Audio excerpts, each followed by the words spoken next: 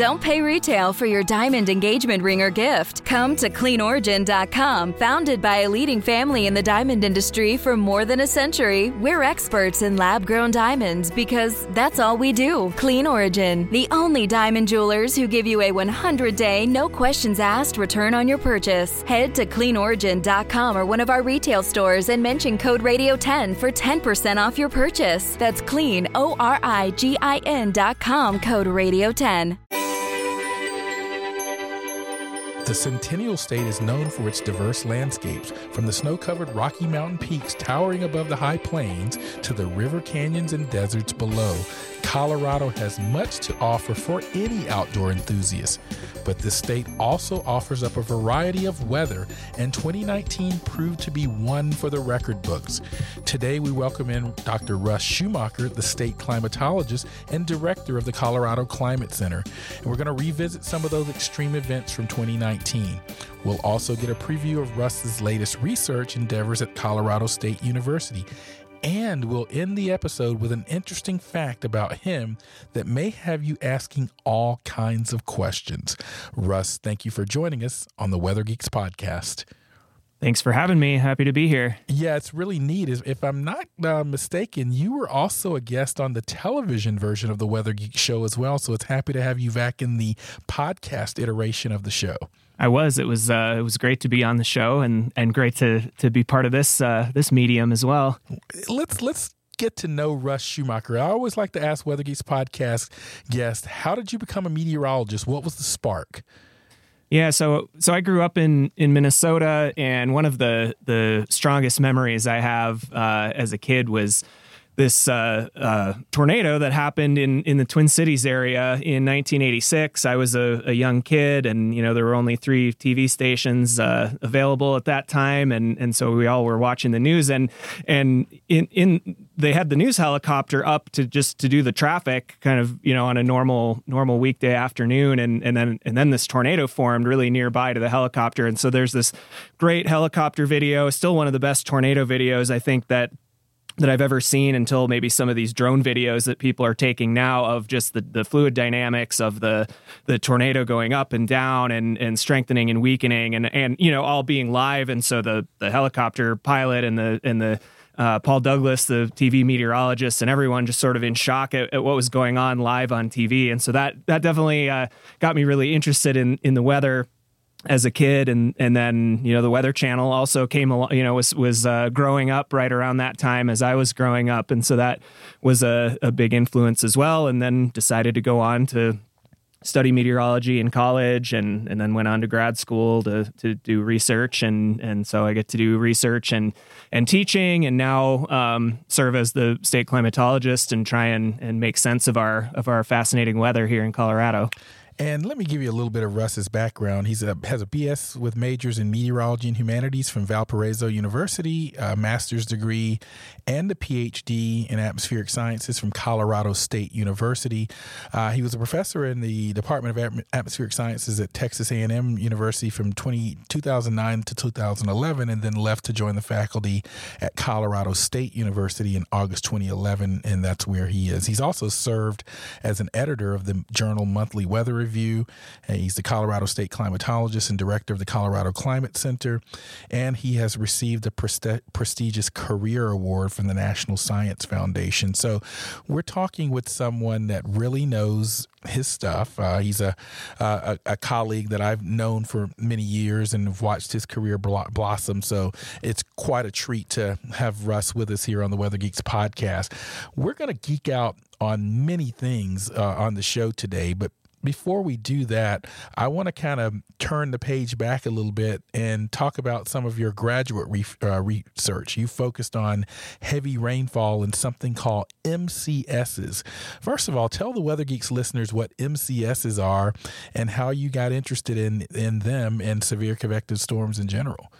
Yeah, so MCSs is the acronym for mesoscale convective systems, and these these big organized areas of thunderstorms that develop in many different parts of the world, but my research is mostly focused on here in the central U.S. And so they the storms form here in the mountains in the afternoon on a lot of afternoons, and then they kind of merge together and grow into these much larger systems that move out through the central U.S. and are responsible for all sorts of different hazards. But I've focused mainly on the heavy rainfall aspect, and so trying to understand why some of these MCSs produce 8 or 10 or 12 inches of rain, but other ones in otherwise somewhat similar conditions, might move more quickly and only produce a swath of a half inch or an inch over a really broad area, as opposed to getting these really localized rain amounts. And so that's been a focus of a lot of my work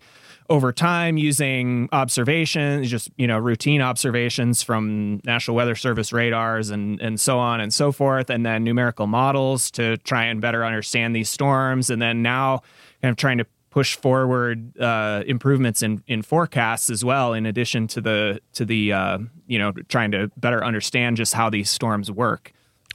And I'm familiar with some of your work on the sort of rainfall aspects through interactions with one of my former graduate students, Amanda Schroeder, who's now at the National Weather Service. Tell us about some of the work that you've done in sort of flood risk. I know that you and your group, and through an NSF project called SPREAD, I believe, were trying to develop and think about ways to improve warning of floods. I mean, perhaps even a flood index of some type. Tell us a little bit about that.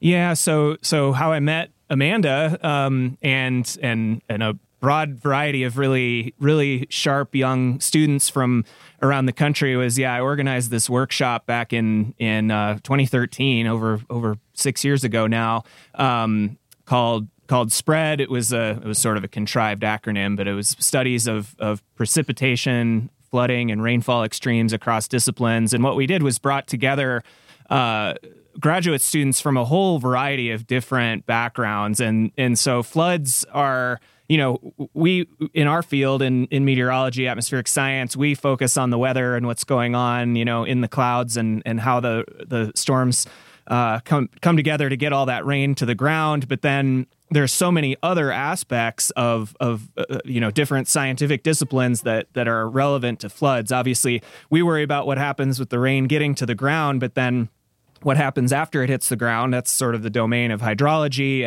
and trying to understand, where that water is going to go.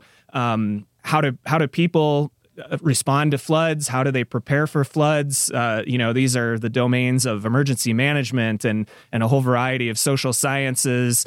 There's a very interesting history of floods in the U.S. and around the world, and we had a historian as part of our group, and so it was this great team of people with very different perspectives on this issue, and trying to come up with different ideas to try and summarize what we know and maybe take a broader perspective of the flood issue. And you mentioned that index. One of the problems we have in flood research is that we don't even have a great definition of, say, what a flash flood is. I think we kind of know it when we see it, but we don't have even tornado. We have the enhanced Fujita scale. We have scales for other types of hazards, but for flash floods, we don't really have that. We sort of proposed some ideas for how that might come about, but it's still a really tricky topic, and kind of the answers you get in your research are very dependent on how you even define a flood and what you call it and things like that. And so that's still a challenge in our field, I think. And I imagine you'd probably agree related to that, especially when it comes to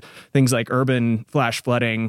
That's a huge issue that brings together so many different things beyond just the rainfall. No, I completely agree. We when we hear tornado warnings or hurricane watch or warning, people instantly perk up and pay attention. I think you would agree that people don't react the same way when we talk about extreme rain and flooding, even though in terms of National Weather Service statistics, at least, flooding is perhaps the second deadliest weather phenomenon in the U.S. each year. Yeah, that's right. Now, I want to shift gears a little bit, Russ, because recently, I guess in the last couple of years, you've become the Colorado state climatologist. Each state has a state climatologist. Explain to the Weather Geeks listeners what a state climatologist does. Yeah, so that's a question that I get a lot, and I still don't have maybe the quickest answer to that, because it involves a wide variety of different things, and it does vary a good bit from state to state, partly based on the weather and climate of those different areas, but also just in terms of support from the state or from the university or whatever the case might be. So it's just a smattering of the things that we do in our office, the Colorado Climate Center, our state climate office. So one thing that I'm sure we'll be talking about here as we go along is keeping tabs of records, partly like breaking records, but also just weather and climate records in general for our state. And making sure that, we keep tabs on what's going on, from day to day, week to week, and then trends over long periods of time. So that's kind of a core thing that we do. But another big task that we have in our office, and that state climatologists generally are quite involved in, is drought monitoring. And so this was when I came into this position, this was kind of a big shift for me, right? Like, I'm used to studying the other end of the extremes, looking at floods and heavy rainfall, and then switching to the total other extreme of drought, where it's in general a much longer term phenomenon, looking at lack of rain and heat and things like this over weeks and months, as opposed to over time scales of hours. But it's a really fascinating area, I think, partly because it's similar to floods. It's challenging to define what drought is, because it affects different places in different ways. It affects a certain place differently at different times of year. And so just kind of getting to learn more about that. And we've got a couple of drought experts in our office who help to inform the U.S. Drought Monitor. And so if people are familiar with those maps of, showing the drought intensity across the country, each state or each region tends to provide input, local input to that national scale map. So that's another big thing that we're involved with in our office. And then one unique program that we have in our office is COCORAS, the Community Collaborative Rain, Hail, and Snow Network, which was founded by my predecessor in this position, Nolan Duskin, after we had a big flood here in Fort Collins in 1997. And, it was where there was 12 inches of rain on one side of town and less than an inch on the other side of town. And we had one or two rain gauges sort of in the middle that didn't really represent that rain very well. And he realized, hey, if people just put these simple plastic rain gauges in their backyards and report the data in, we can really better characterize these rainfall, not only extreme rainfall, but just kind of more routine rain as well. And so that it started here in Fort Collins, expanded to Colorado, now is nationwide, and Canada and the Bahamas. And so this is and it's a hugely valuable data set. And that was something I'm like we were saying, I'm an extreme rainfall researcher, but I don't think I quite appreciated the quality of the data and the effort that these volunteers put in to go and measure their rain, especially if you think of some of these situations in a hurricane where people are getting, 20 to 30 inches of rain in a day, and they're out there emptying their gauge in their backyard, a couple times to make sure they get an accurate measurement while their community is getting ravaged by a hurricane. So it's a really cool thing to have the opportunity to be involved with. The comfort of your favorite seat is now your comfy car selling command center, thanks to Carvana. It doesn't get any better than this. Your favorite seat's the best spot in the house. Make it even better by entering your license plate or VIN and getting a real offer in minutes. There really is no place like home. And speaking of home, Carvana will pick up your car from yours after you finalize your offer. Visit Carvana.com or download the app and sell your car from your comfy place. And We are back on the Weather Geeks podcast. I'm Dr. Marshall Shepard, and I'm speaking with Dr. Russ Schumacher from Colorado State University. He has many titles. He's the, as you just heard in the last segment, the Colorado State climatologist, but he's also a meteorologist, an active professor and researcher, and we're going to dive into many aspects of what he does. And stay tuned on the podcast because there's something about Russ that you may not know, but some of you may know him, even though you don't think you know him. We'll reveal how that is later in the podcast. Russ, I want to pivot now to 2019 because for Colorado, it was a year of extremes. And so I want to just walk through some of those extremes and get your reactions. I know in January of 2019, you mentioned drought earlier. The 82% of the state was in drought, 11% was in extreme drought. What was going on? What were sort of the weather conditions? I imagine there had to be some high pressure involved, but tell us a little bit about how that drought evolved. Yeah, so we've definitely gone on a pretty big roller coaster statewide over the last couple of years. So right at the beginning of 2019 and really extending back into the fall of 2017 or so. That big ridge of high pressure set up over the Southwest. And so it wasn't even just limited to Colorado, but it was really centered kind of around that Four Corners region.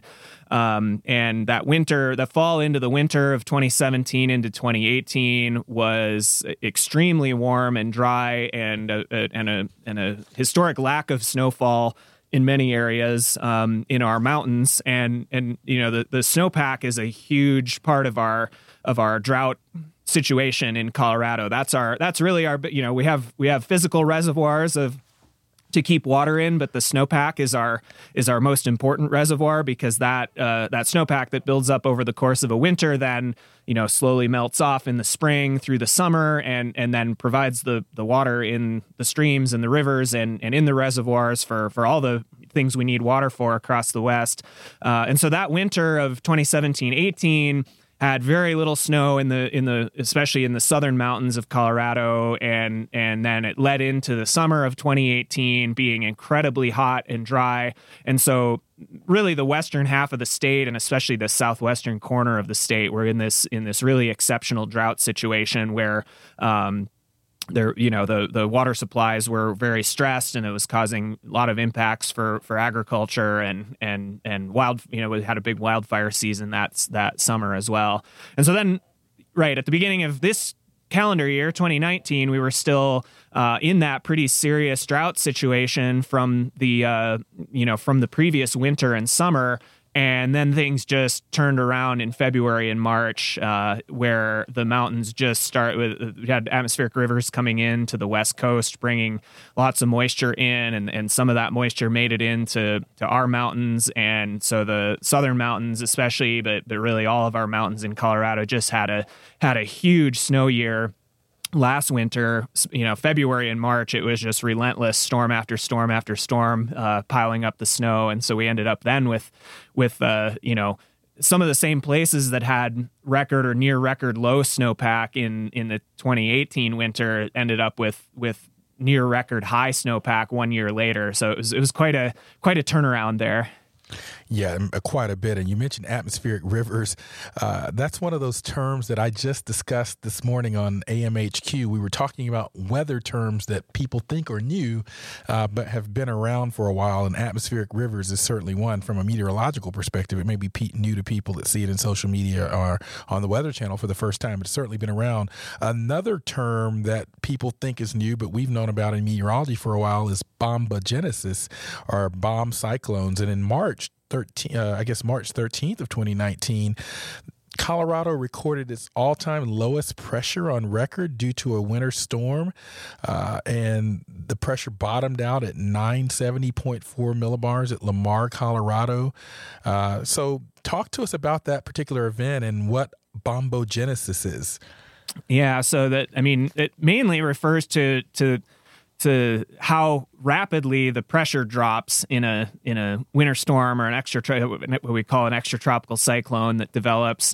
And so this process of this rapid deepening of a rapid lowering of the pressure, rapid intensification of the extratropical cyclone really was first studied, like you mentioned, decades ago, back in the 70s, and mostly focused out over warm ocean currents, like off the east coast of North America, where they're pretty common occurrences. I mean, they're still impressive when they happen, but a couple times a year, it's not that unusual to get one of these off the east coast of the U.S. or the east coast of Canada there.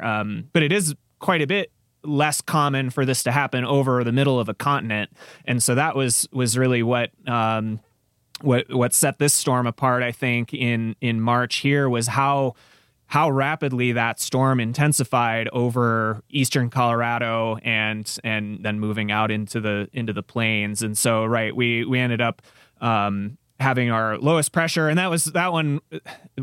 Pressure records are not quite as carefully kept as a lot of other variables like temperature or precipitation. So we had to do a lot of digging back through the old records to figure out if there was anything lower than that. But we weren't able to find anything in the past with pressure that low. And so the center of the storm really got going in southern and southeast Colorado there.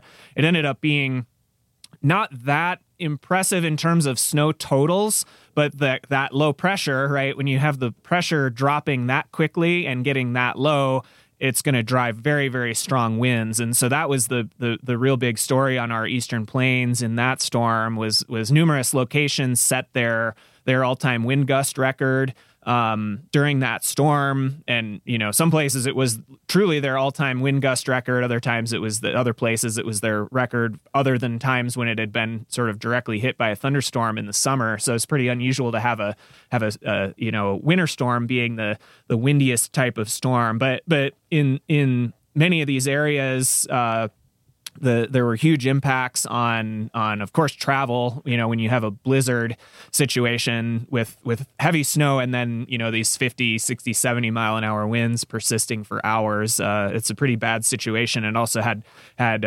some significant impacts in the agricultural parts of the state as well, with where ranches and things like that. Not a good situation for cattle either when you have those sorts of conditions. So that was a pretty intense storm. And so, right, we geek out on that sort of stuff with the terms like bomb cyclone and trying to confirm those sorts of pressure records, but also the big impacts that a storm like that can have, both from everywhere from the urban areas out to the agricultural areas on the eastern plains. We're talking with Dr. Russ Schumacher from Colorado State University and about all things weather and the extreme 2019 that the state had in terms of weather. Moving from March into May, you had some pretty late season snow, largest late season May snowfall in 44 years, I understand. What happened there? Yeah, and this has been sort of a strange, I don't know if we can really call it a trend, but it's been a thing that's happened, several times in the last decade or so. I mean, historically we've had a few big snowstorms in May in the past, but in the last decade or so, they seem to be coming just about every year, and trying to figure out why that is happening is a little bit tricky. But right, and a big trough of low pressure coming in to the western U.S. and brought very, very cold for May air into the west, and a big amplified pattern with a big trough in the west and a big ridge of high pressure in the east. And so, we ended up with some heavy snow in May and even persisting into June. There was a storm in the middle of June in the mountains where like Steamboat Springs had their latest measurable snowfall in town on record. And I think it was June 21st or 22nd. And so we had, so we went from extreme drought to then huge snowpack in last winter, January and really continuing through May and June was very, very cool and wet and snowy, really almost through the end of June. Yeah, it was crazy. I remember sort of listening to that, Russ, and I was actually just looking because the latest episode of Weather Geeks just hit the streets there. And keep in mind as you share about Weather Geeks to your friends and family, those of you that are listening, new episodes come out every Wednesday. And so as I'm talking with Russ Schumacher, we have an interesting one that just came out. It caught my attention because we do such interesting topics here.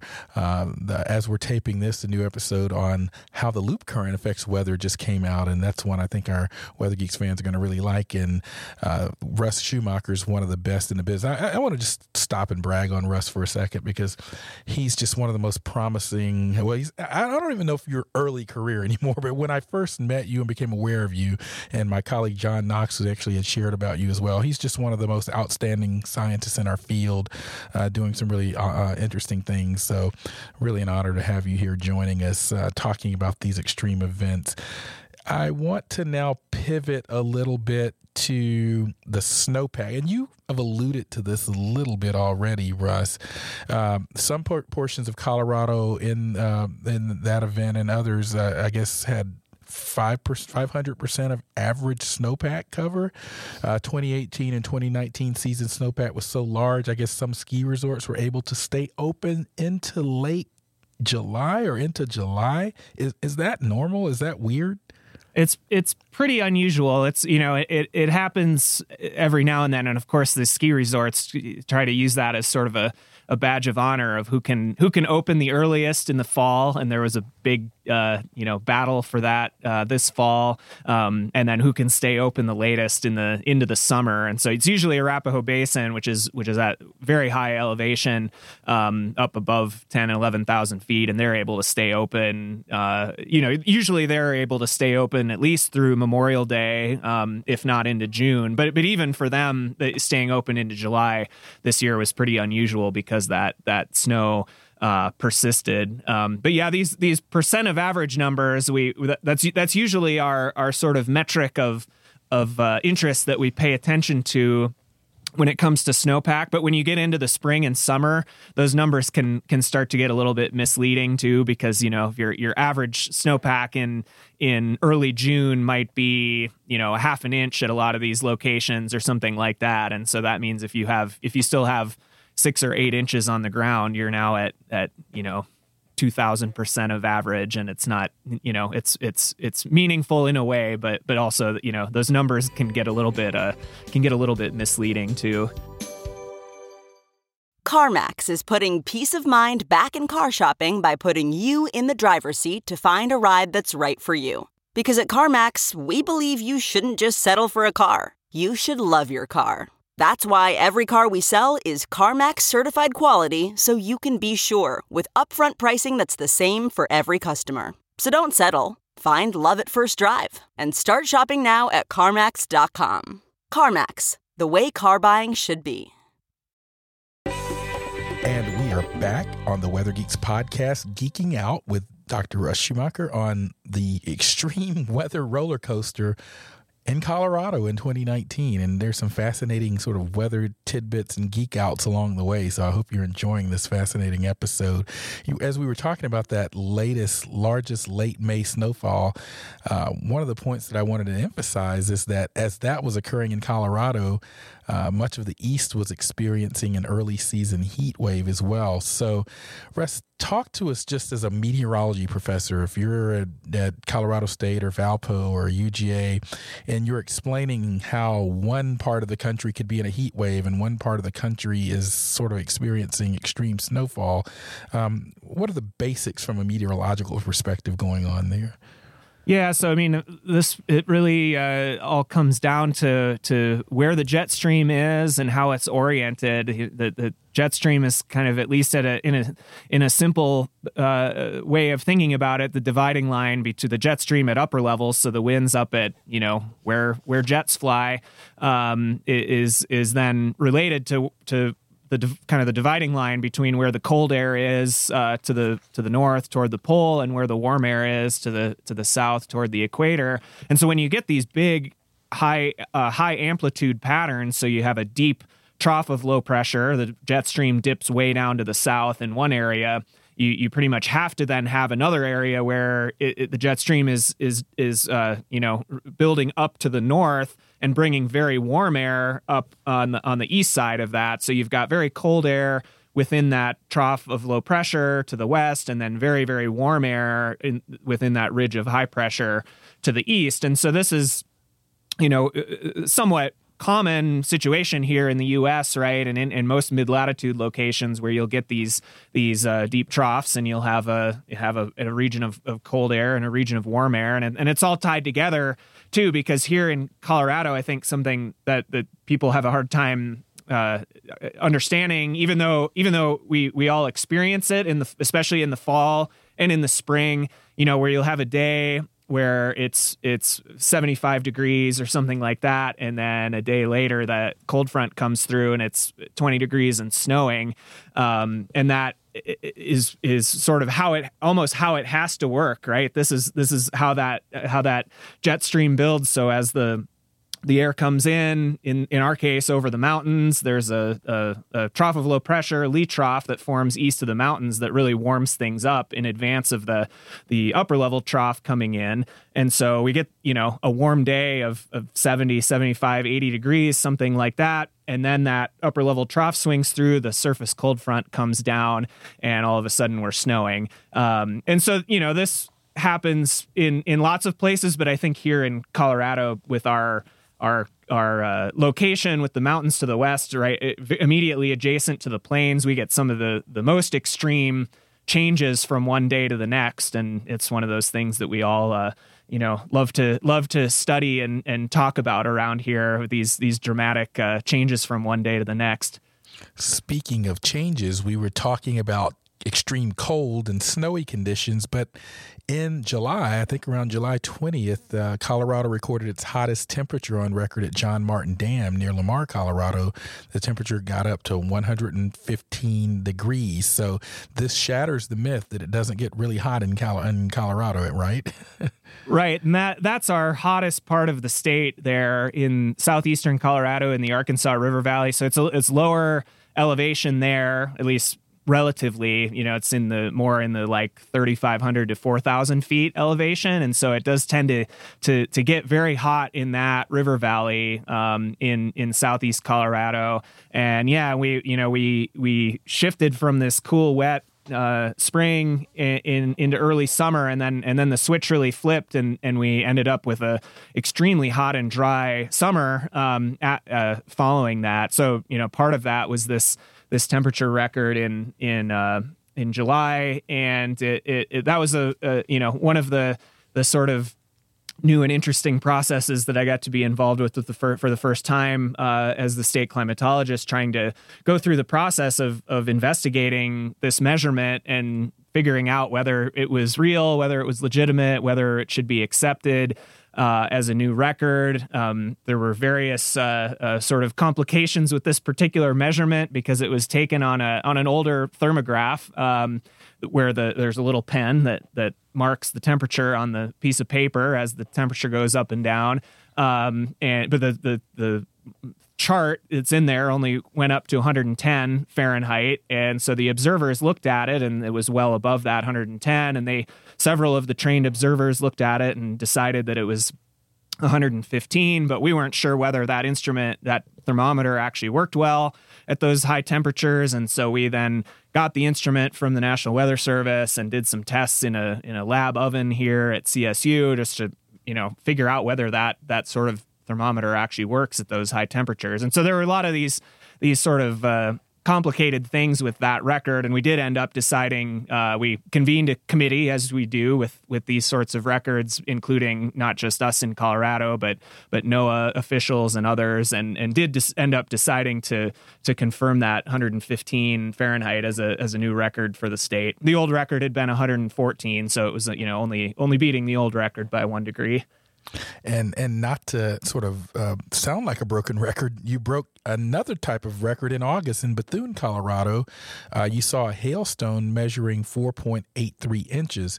That's a pretty large hailstone. I mean, as listeners may recall, Colorado in August of 2018, there was a major hailstorm in Colorado Springs that injured several people. I think 2 zoo animals were killed by softball-sized hail. This region is prone to hail, right, Russ? Why, first of all, tell us why it is prone to hail, and what was your reaction to this 4.83-inch hailstone?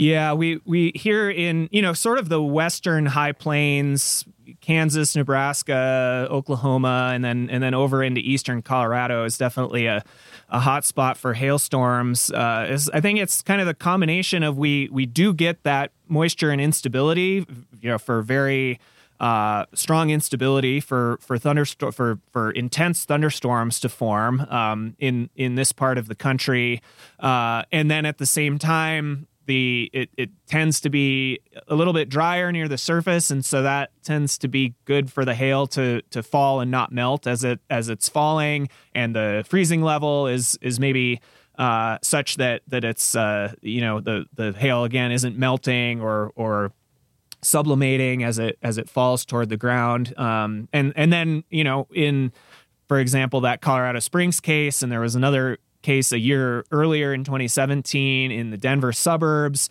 where you're sort of overlapping this threat for really big hail with a big population center, and where a lot of people live, and where the population is growing rapidly and people are building in new areas. And so we saw a ton of damage over the last 3 years in parts of Colorado from these hailstorms, and people are really, I think, concerned about, as you might imagine, of damage to their vehicles and their roofs and so on from these, and trying to account for those costs.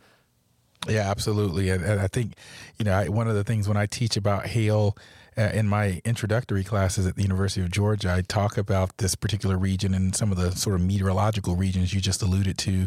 And I often show pictures of cars on a car lot damaged by hail. And so if you're looking for a cheap car, sometimes these dealers have hail sales because of the damages there. Now, as we get a little closer to, we're taping this in early December, this episode of Weather Geeks, and Colorado has seen a couple of Arctic blasts this fall. I mean, I know that we've been talking about some fairly cold temperatures, sort of record temperatures, teens and single digits. From your perspective, how unusual is that, or is it just the transition to winter?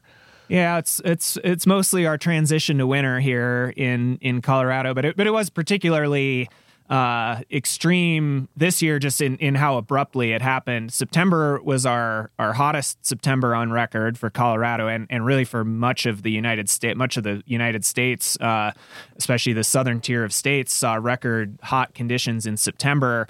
And then October ended up being our fourth coldest October on record. So we really had this whiplash between these, extreme heat in September going into pretty quickly in a really intense cold front that came through in October, and a couple snowstorms there. And then we had a big snowstorm last week here along the Front Range. We had 16 and a half inches here in Fort Collins. Some areas up in the foothills had like 3 feet of snow.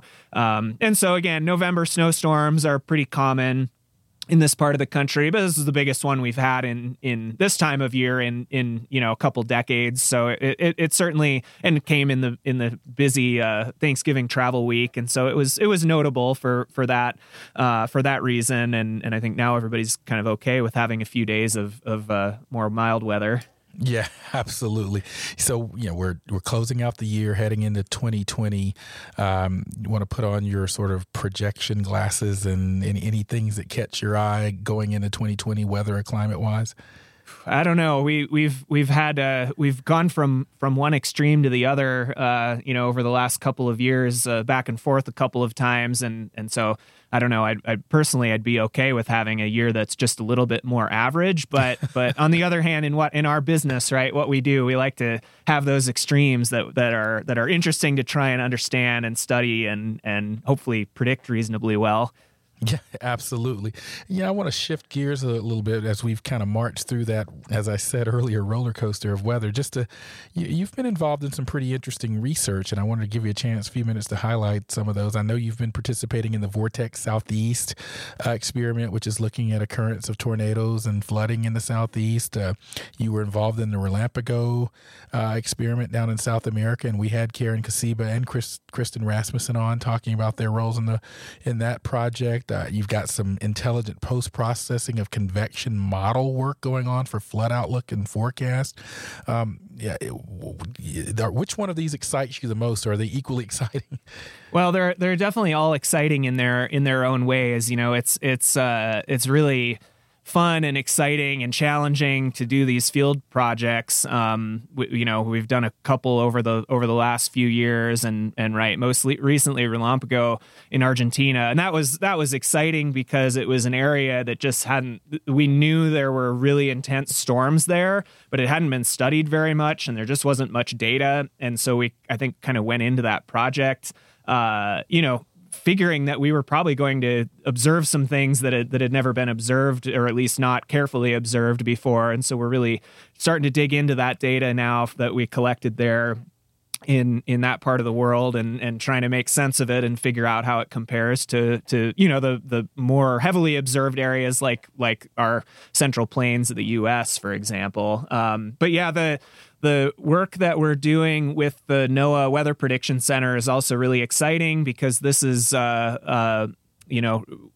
directly with forecasters and trying to develop tools that the forecasters can use, and then we get feedback from them to fix issues that they see or make improvements as it goes. And so what we're doing is the WPC generates every day what's called an excessive rainfall outlook. And so it's the analog to the Storm Prediction Center convective outlook that everyone is, in our field, it looks at all the time for the outlook for thunderstorms. But the WPC issues this outlook for excessive rainfall.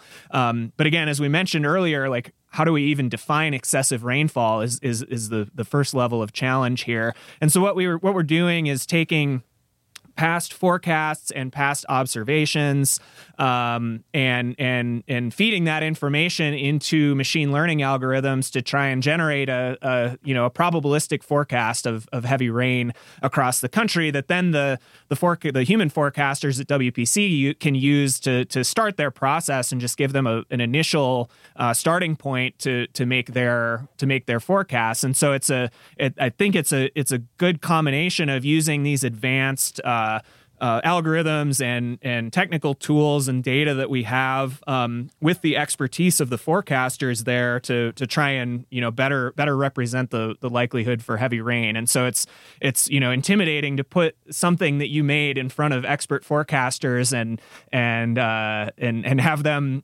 kind of tear it apart. But they've also been very receptive and very open in kind of going back and forth with us to improve it, because they see it as a really helpful tool. And especially if we can continue to make it better.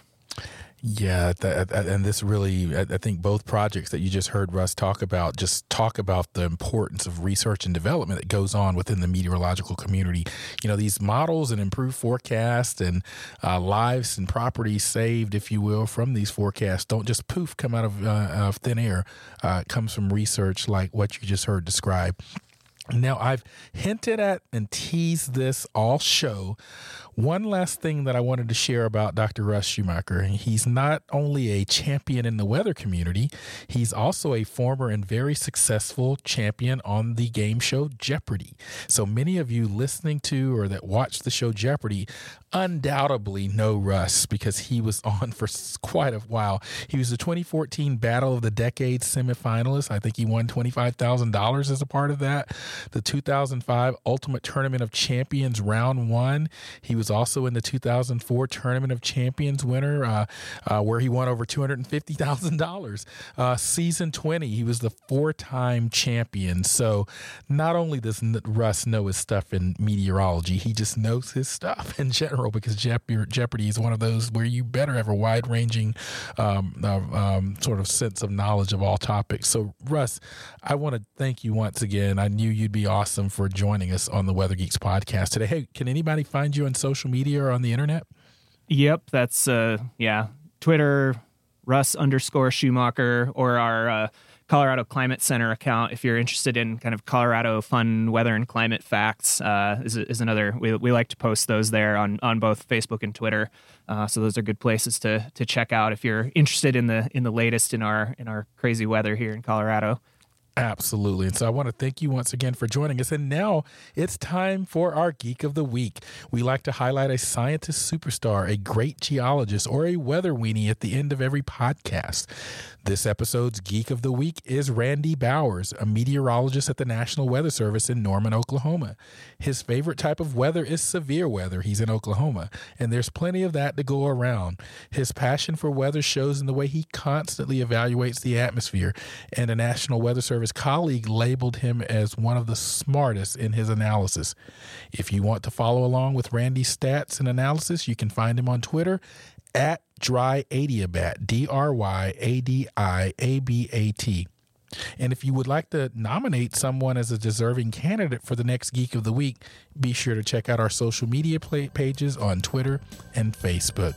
Russ, thank you again for joining us on the Weather Geeks podcast. Thanks so much for having me and for all of your kind words over the course of the podcast. Oh, absolutely. I'm Dr. Marshall Shepard from the University of Georgia. We'll see you on the next episode of Weather Geeks.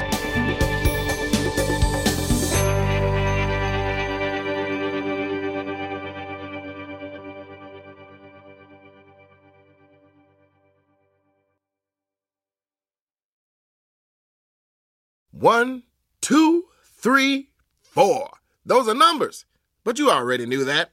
If you want to know what number you're going to pay each month for your car, use Kelley Blue Book My Wallet on AutoTrader. They're really good at numbers. AutoTrader.